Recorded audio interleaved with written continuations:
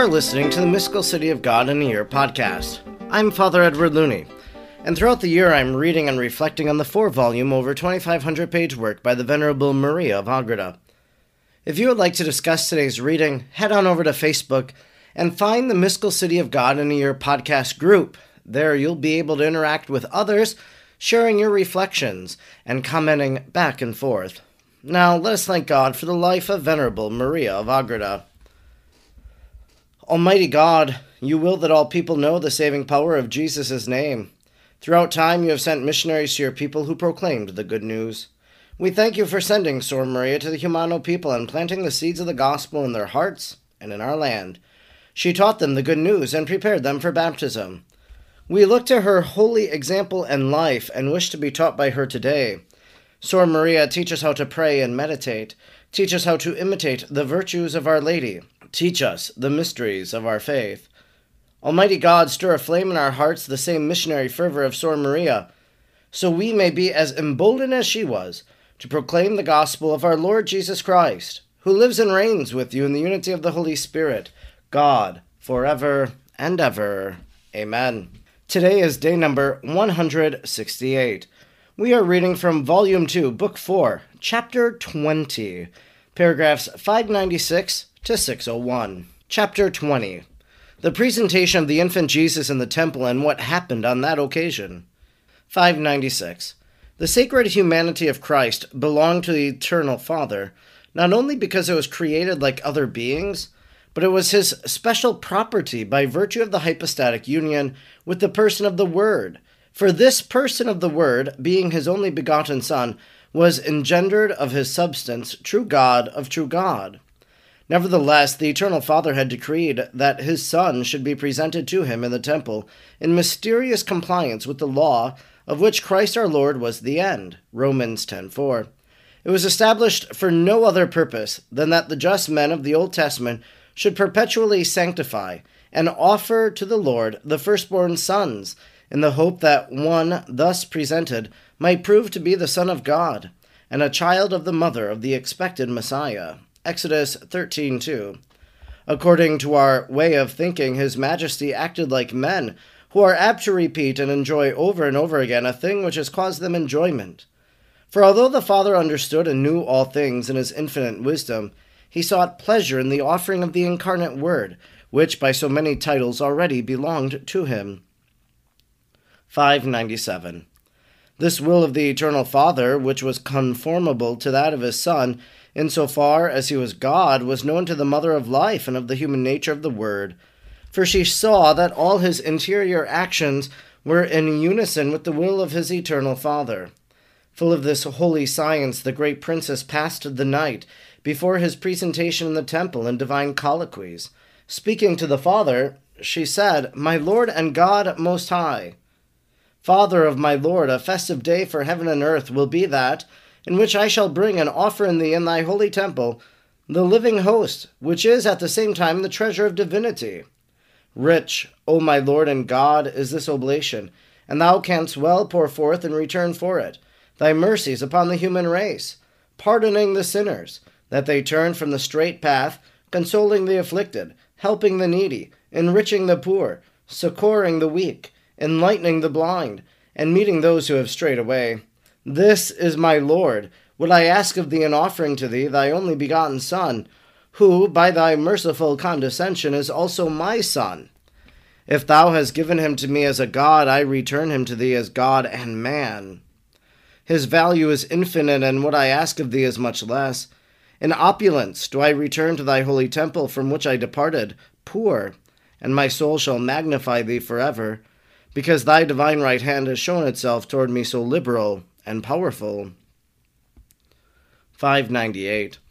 On the next morning, the Son of Heaven, being now ready to issue from its purest dawning, the Virgin Mary, on whose arms he reclined, and being about to rise up in full view of the world, the heavenly lady, having provided the turtle dove and 2 candles, wrapped him in swaddling clothes, and betook herself with Saint Joseph from their lodging to the temple.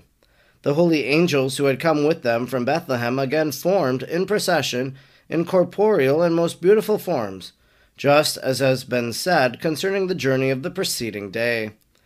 On this occasion, however, the Holy Spirits added many other hymns of the sweetest and most entrancing harmony in honor of the infant God, which were heard only by the most pure Mary.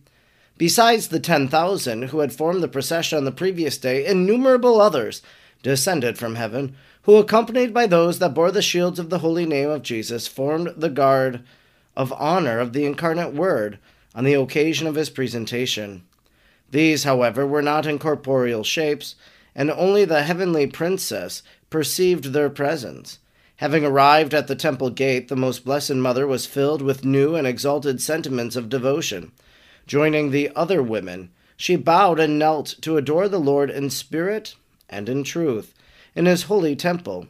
And she presented herself before the exalted majesty of God, with his Son upon her arms. John 4:23. Immediately she was immersed in an intellectual vision of the most holy Trinity, and she heard a voice issuing from the eternal Father saying, "This is my beloved Son, in whom I am well pleased." Matthew 27:20. Saint Joseph, the most fortunate of men, felt at the same time a new sweetness of the Holy Ghost, which filled him with joy and divine light. 599. The holy high priest Simeon, moved by the Holy Ghost, as explained in the preceding chapter, also entered the temple at that time. Luke 2:27. Approaching the place where the queen stood with the infant Jesus in her arms, he saw both mother and child enveloped in splendor and glory. The prophetess Anne, who, as the evangelist says, had come at the same hour, also saw Mary and her infant surrounded by this wonderful light. In the joy of their spirit, both of them approached the Queen of Heaven, and the priest received the infant Jesus from her arms upon his hands. Raising up his eyes to heaven, he offered him up to the eternal Father, pronouncing at the same time these words, so full of mysteries: "Now dost thou dismiss thy servant, O Lord, according to thy word and peace, because my eyes have seen thy salvation, which thou hast prepared before the face of all peoples, a light for the revelation of the Gentiles and the glory of the people Israel." Luke 2:29. It was as if he said, "Now, Lord, thou wilt release me from the bondage of this mortal body, and let me go free and in peace, for until now I have been detained in it by the hope of seeing thy promises fulfilled, and by the desire of seeing thy only begotten made man. Now that my eyes have seen thy salvation, the only begotten made man, joined to our nature, in order to give it eternal welfare according to the intention and eternal decree of thy infinite wisdom and mercy, I shall enjoy true and secure peace. Now, O Lord, thou hast prepared and placed before all mortals thy divine light, that it may shine upon the world, and that all who wish may enjoy it throughout the universe, and derive therein guidance and salvation. For this is the light which is revealed to the Gentiles for the glory of thy chosen people Israel." John 1:9-32. 600. Most Holy Mary and Saint Joseph heard this canticle of Simeon, wondering at the exalted revelation that it contained. The evangelist calls them in this place the parents of the divine infant, for such they were in the estimation of the people who were present at this event. Simeon, addressing himself to the most holy mother of the infant Jesus, then added, "Behold, this child is set for the fall and for the resurrection of many in Israel, and for a sign which shall be contradicted. And thy own soul a sword shall pierce, that out of many hearts thoughts may be revealed." Thus Saint Simeon, and being a priest, he gave his blessing to the happy parents of the child. Then also the prophetess Anna acknowledged the incarnate Word, and full of the Holy Ghost, she spoke of the mysteries of the Messiah to many who were expecting the redemption of Israel. By these two holy old people, public testimony of the coming of the Redeemer was given to the world. 601. At the moment when the priest Simeon mentioned the sword and the sign of contradiction, which were prophetical of the passion and death of the Lord, the child bowed its head. Thereby, and by many interior acts of obedience, Jesus ratified the prophecy of the priest and accepted it as the sentence of the eternal Father pronounced by his minister. All this the loving mother noticed and understood.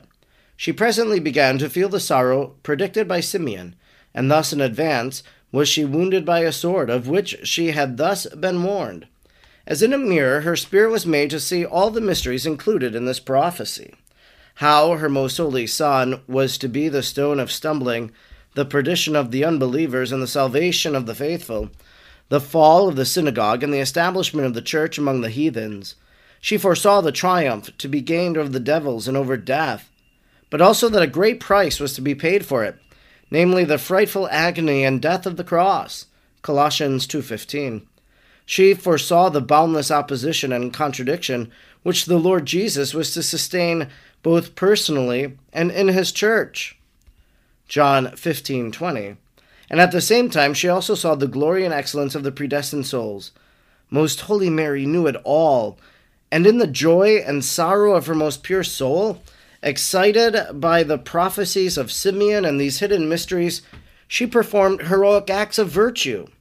All these sayings and happenings were indelibly impressed upon her memory, and of all that she understood and experienced, she forgot not the least iota. At all times she looked upon her most holy Son with such a living sorrow, as we, mere human creatures, with hearts so full of ingratitude, shall never be able to feel. The holy spouse, Saint Joseph, was, by these prophecies, also made to see many of the mysteries of the redemption, and of the labors and sufferings of Jesus. But the Lord did not reveal them to him so copiously and openly, as they were perceived and understood by the heavenly spouse. For in him these revelations were to serve a different purpose, and besides, Saint Joseph was not to be an eyewitness of them during his mortal life. This concludes our reading today for day number 168. We've been reading from Volume 2, Book 4, Chapter 20, paragraphs 596 to 601. Today's reading and tomorrow's reading are familiar to us because it's a mystery of the Rosary. It's a feast day of the Church that on February 2nd, Candlemas, we celebrate the presentation of our Lord in the temple. And we heard a little bit, holding 2 candles. That was in our reading today, so maybe giving us a even deeper meaning of that idea of Candlemas that is celebrated. But then a few interesting insights that we received today. The first being Mary, being immersed in an intellectual vision of the Most Holy Trinity, hearing a voice issued from the Eternal Father saying, "This is my beloved Son, in whom I am well pleased." This isn't in the Scriptures. This is a phrase that the Father does say. We hear the Father say it at the baptism of Jesus, at the Transfiguration, and now here in the mystical city of God, we hear the Father say it at the presentation of Jesus in the temple. It kind of makes sense. This progression of his life. This is my beloved Son, in whom I am well pleased. Well, Mary knows that Jesus is her son too. She's given birth to him. But now she herself hears from the Father, as she knows that this Son was generated within her without the help of Saint Joseph, because she is ever virgin, that by the power of the Holy Spirit, the Son of the Most High, of Almighty God, was conceived in her womb, was born, and now she cares for that child. And almost in a sense of an affirmation and a confirmation from heaven, God the Father says, "This is my beloved Son, in whom I am well pleased." And as Mary hears that, I can only think that she says, well, this is my Son, and I'm well pleased in him too. It's always a beautiful thing to reflect on Simeon. We've heard about Simeon all throughout the mystical city of God in this volume 2 that we've been reading. He's been referenced a few different times. And now God has fulfilled his vocation. That's what I think about Simeon. He has lived his life waiting. He heard that he would see the Messiah, and now he has taken that child in his arms.